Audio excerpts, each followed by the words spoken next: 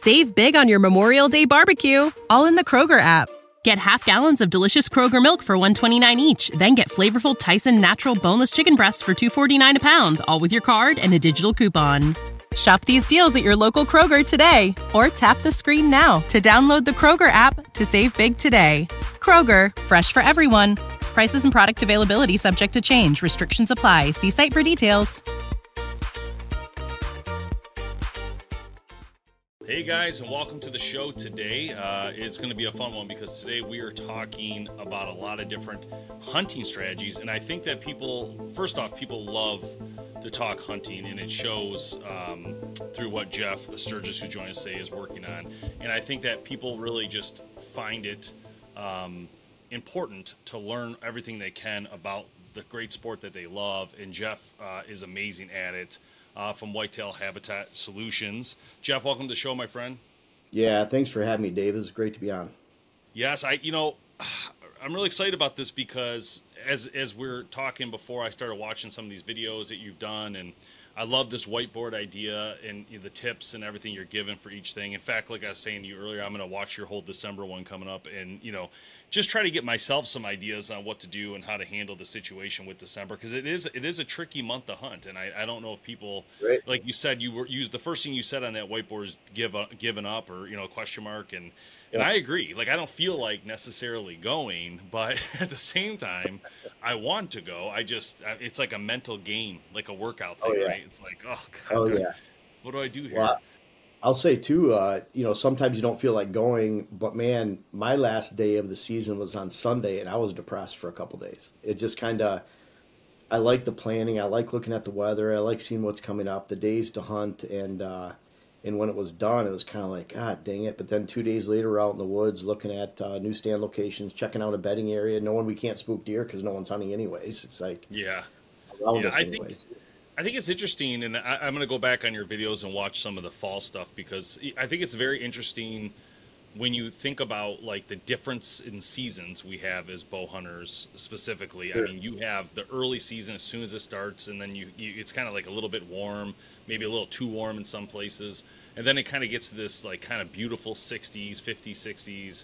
Then it keeps dropping and dropping until today, like in Michigan, we're at like 30, So it's like a huge difference between that original fall beautiful day and then today. And it changes a lot of things, right? Like vision. You could see way further now than you could see in early October, or whatever with the leaves. And pretty cool. And that's where right now, those thick areas really stick out. And so where areas that could hold mature bucks in September, October, even early November, are not holding bucks now, and part of it's browse and part of it's cover. There's no stem count. So it's like when we're out on client properties, I've already had my first client trip for the year. It was 5 clients last week, and it's very telling when you look across their woods, the very few areas where you could expect to hold deer because there's just not that much cover. Yeah, totally makes sense. So tell us about your Whitetail Habitat Solutions, the channel, and kind of what you do so people get a better idea. Well, everything revolves around whitetail strategy. And so it doesn't matter if it's on Instagram or YouTube. We put out 208 videos a year on YouTube. And with all of those, when we're shooting videos, we shoot videos on average once a week, sometimes every other week. This last time we had to shoot 11 videos just to make up. Dylan and I weren't going to be able to get together to shoot. But the point is when we're shooting a video for late December, we want it to hit for what any person that's really cares about whitetail hunting, it doesn't matter if it's hunting, working on their habitat, that we hit what should be going on that week or that 2-week period. And so, of course, when it gets into the season, what we're talking about during early October is different than what we're talking about on October 20th. And so we put videos out to try to match that exact timing. So if someone is really consumed with this 365, we give them everything. I personally like the hunting season because that's when we get the most views, the most comments. It's like a rat race. I'm in the stand putting out videos in the morning because I try to put them out in the morning 4 days a week. And so we try to hit that with Instagram, YouTube. For that, I have 5 books that I've published. We sell on our site, whitetailhabitatsolutions.com, and 4 web classes on the site too. And we have our own seed company. It's WHS Wildlife Blends. Pure Wildlife Blends is the actual name of the seed company. And that goes through the Food Plot Seed Company. We have wildlife planting seed in that too. And And I know I visit about 70 clients a year. This year I'll hit my 1500th client in 26 states. As a group, Dylan's been to over 300 clients. We're over 2,000 clients as a group, and I think that's in 34 states, 35 whitetail states, something like that. So that keeps us really busy, let alone the all the social media and everything else, and then we have a lot of partners in the industry. So taking care of partners and Redneck is most of our partners. Redneck was one of my first in 2016. Real big important partner, and then we've only changed two partners since that time. So I'm really loyal to my partners. For example, Matthews bow. I can't say it's the best because I don't shoot any other ones, but I've shot it since 1992. So 92 is my first Matthews, and I haven't changed since. And so loyalty means something, and we try to work with only the best. When you said the term clients, you're referring to going to like a person's land to check it out and help them understand the land and how to work it. Yes, and so we go to private land, no game farms, anything like that. Our average client has about 100 acres, but I've worked on properties down to 5 acres, 8 acres, lots of tens. Say my average client has about 60 acres or less, would be the average as far as then you get all the ones that are 400, 300, 500, and they bring up the average a little bit. But we basically look at it, and the big thing about improving whitetail habitat is you have to do it in relation to how you would hunt strategically. So this isn't something you can learn how to plant habitat and change the woods in a classroom and go out to a client property. You have to understand hunting intimately and how to get the most out of your property to hunt. If you don't make your habitat improvements like that, then we're getting a call 7 years later when they're about to sell the property and they wonder why it's not working because they're spending 10 grand a year on habitat improvements and it's not working. And so if you have habitat improvements that set yourself up to spook deer when you get on and off the property, spook deer when you get on and out, in and out of a stand or blind, then your property's going to fail pretty quick. Deer spook a half mile. So on a 160 acre parcel, if you're in the middle, it's a quarter mile out to every edge. They're on the neighbors. So it's a big puzzle, and we work with them for the day, drop the design at the end of the day, and go over it for an average of about an hour, hour and 15 minutes, and record it so that they have about 20 pages of notes from that recording specific to their property and their questions. That's awesome. Yeah, that's I can see that being very beneficial. I mean, to be honest, we have a lease ourselves that's very I'm going to send it to you after this just because I think it's so complex, and I wouldn't even Yeah. I don't even know if it's something you'd be look at it and you might be like, that's crazy, don't even do that lease, I don't know, it's like that weird. It's that Honestly, the more weird. if you look at an aerial and the more shapes, the more lines, the more colors you have on it, the more pockets, field versus woods, habitat, the better. Because then you're going to have a higher wildlife potential and let alone whitetail potential. So since we're in December, and I do plan to launch this podcast right away, what tips can you give people about, besides watching your video, which I will link that below on this late Sure, season, sure. but what Oh kind yeah, of quick tips can you give on the show right now to people about this last couple weeks of December and January? Because some people, like in Michigan, we have a January season till the end of the month. I think Ohio might have it too, but till the end of sure, the sure. month of January, we can use bow hunting. What's your thoughts on that? I guess maybe some quick tips for that. Yeah, the one thing is this time of year, let's start out first is what I'd say follow the herd. And what I mean by that is the deer population start to get herded up right now because there's shrinking food sources. Consider all the ag, even around here, most of our neighbors' cornfields have been not only picked, but they've been manured and chisel plowed. All the alfalfa's stemming yellow and dormant. So the deer that ate somewhere in October, November, traditional hunting times and rut time, they're not there. So on the other hand, where they're at, they leave a lot of sign. You get to see where they're at. We used to follow, like in Michigan, we hunt the flat area, the Thumb area, Cass City area, somewhere around there in those areas. Argyle Road, if you guys anybody's listening. But in those areas, it was pretty flat, and the way we would hunt is we would see where they're going in the morning. We would see where they're even feeding in the afternoon. So, for example, they're feeding on one side of the wood lot. We would sneak in the morning on the other side, wait for them to come out. We would only go in the woods 10 yards because you'd spook them out if you went too far in, wait for them to come back in the morning. But then where the herd went to bed down, you see the tracks if we have snow, a normal year. And we'd wait for those deer to come back out in the evening, get in a thick brushy area for them to come out. So really good opportunities, following the herd, of course, not giving up. But then also there's morning opportunity. So when it's freezing cold in the morning, and that's the coldest time of the day, and I'm talking about well below.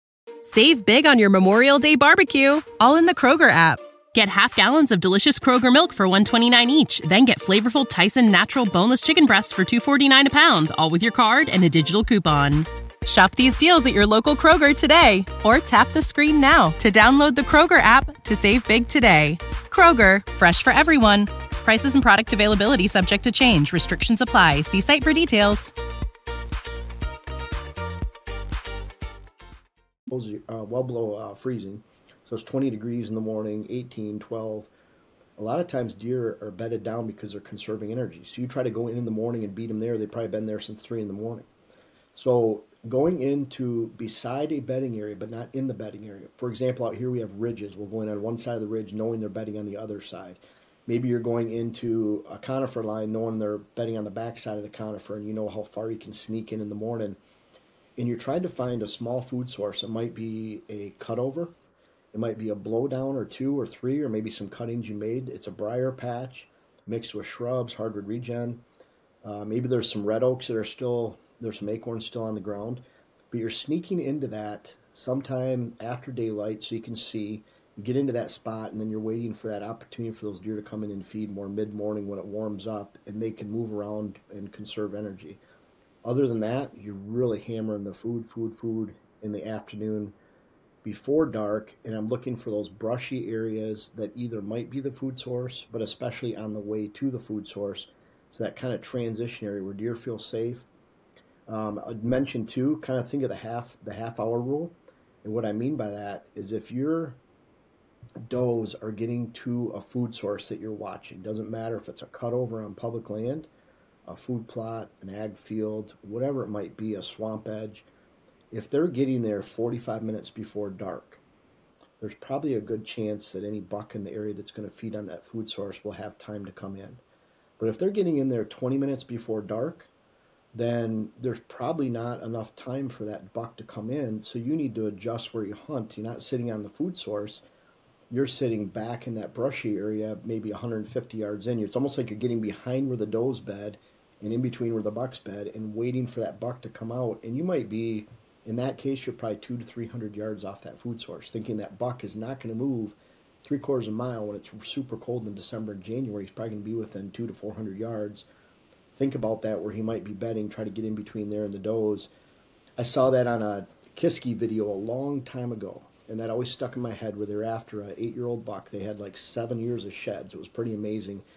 Come into a food source with a bunch of does and other bucks after dark, hour after. So what they did is they went 600-700 yards back into some draw way off to the side, and they shot him like 10 minutes to go in shooting light as he was headed to that field a half mile away. So if you look at, that's kind of where you look at those bigger bucks, think about that half-hour rule and really getting closer to that buck bedding area. Now, if you're just after does, that's a different story.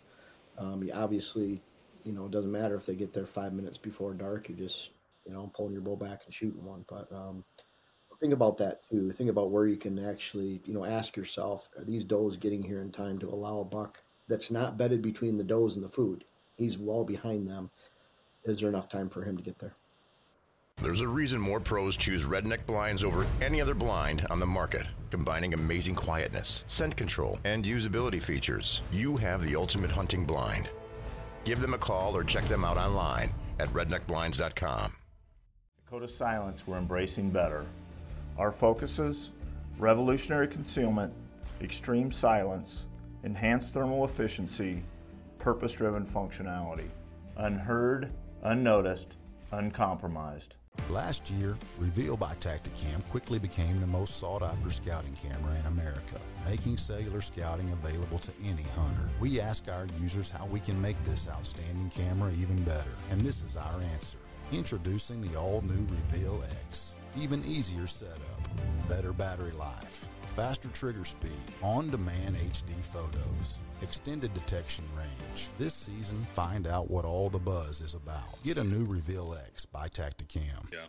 And those are great points. And I was gonna say, and so like with the late season, you mentioned like it's cold out, you want to go and all that, and it made me think of redneck, because I was like, well, technically, if I get one of those blinds, I'm definitely not cold. There's no way around it. They're so nice. But where do you use the redneck blinds on your properties, and what do you recommend to people who are looking to get one of them? What I try to recommend with the rednecks, and when you have a nice, beautiful, expensive blind like that, or let's just face it, someone's making their own treated wood, shingled. I did that before in the UP of Michigan. I think it was 4x6, black carpeted indoor carpet on the inside. We had drip edge, ice and water shield. I spent a lot of money in that blind. We sat in it 3 times because it was in the wrong spot. So it's anchored to the ground. We're going to cut it off at the legs and move it. We didn't have the resources to do that. So bottom line is, I like putting those blinds. You have to be a little bit thoughtful in the strategy that you might want to move this blind someday. So that's a good thing about a portable blind, like a redneck, where you can just move the stand. A second thing too, where we're installing those, I usually want a long-range gunshot and a short-range bow shot. The short-range bow shots, we're on a corner where, we can shoot out in the fields, we can shoot further in the woods, but a lot of ours that are close range, we're on water holes. And water holes, mock scrapes, small food plots, where there's a small food plot we're watching, but we can shoot the big food plot over there at 100, 150 yards. If you're setting up for a gunshot and you feel most people could feel completely comfortable shooting out to 200 yards, especially when they have a rest.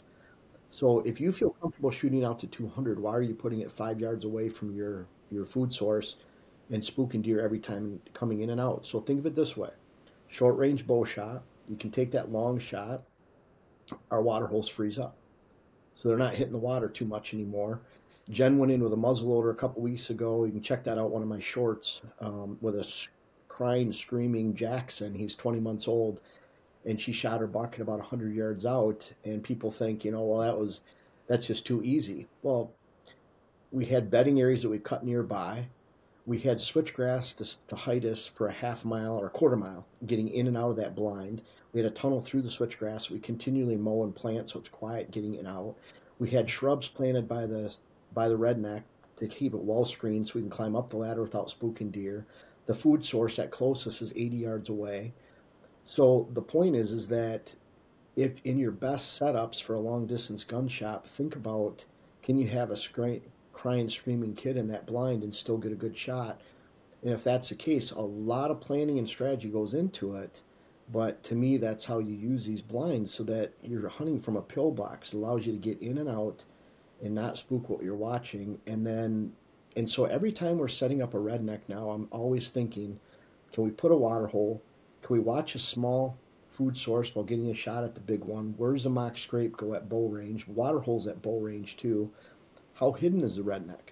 It doesn't mean it needs to be on a 15-foot stand. It means that it needs to not get out of the cover. So we have 2 that are set up, 3. They're on 5-foot platforms. One's behind switchgrass and 2 are behind gray dogwood. So the switchgrass and gray dogwood gets up almost to under the window, but that means we can climb in and out of them without spooking deer that are 30 yards away out into the field, because they can't see us. We can't see them until we look out the window. So that's how much I like to hide them, where if we put those blinds on 10-foot platforms there, they'd be silhouetted and deer would watch us climb up and down. It works great on the outdoor channel. Sit in the middle of the food plot shooting a big buck. A lot of you don't realize that a lot of those hunters, and I know them, they're hunting those spots 2 or 3 times a year, and they have dozens, if not hundreds, of those spots, and they literally can let them set, and some of them aren't even hunted for 2-3 years because they don't have a buck they want to shoot on them. Even though there's a 7-acre food plot, they have bedding area, and they're really not hunting. So when they walk in, those deer have no clue. That is not the same in Minnesota, Wisconsin, Michigan, even portions of Illinois, Indiana, Ohio, Pennsylvania, New York, these, and over to the Northeast, where you have high hunter density. We like to hide them, give us a short shot, and then that long shot. So I hope that helps, but it's kind of, we love the blinds. and we go back and forth on where we hunt. We basically just let the sign and the game tracks, or the game cameras, and the we use reveal, but we let the cameras and the sign tell us where we want to hunt that day based on the wind. So it's awesome. Jeff, thanks so much for being on, man, today. I appreciate it. If you guys want to learn more, Whitetail Habitat Solutions, you can check out. I'll link everything for Jeff below, so you guys will be able to get to it pretty easy. But thanks again, man. I appreciate it, and I appreciate the late season information because, like I said, all of us who are ready to get back out there, it's time. It's very, very much time. Thank you, man. Yeah, you're very welcome, Dave. Hope it helps. Save big on your Memorial Day barbecue, all in the Kroger app. Get half gallons of delicious Kroger milk for $1.29 each. Then get flavorful Tyson natural boneless chicken breasts for $2.49 a pound, all with your card and a digital coupon. Shop these deals at your local Kroger today, or tap the screen now to download the Kroger app to save big today. Kroger, fresh for everyone. Prices and product availability subject to change. Restrictions apply. See site for details.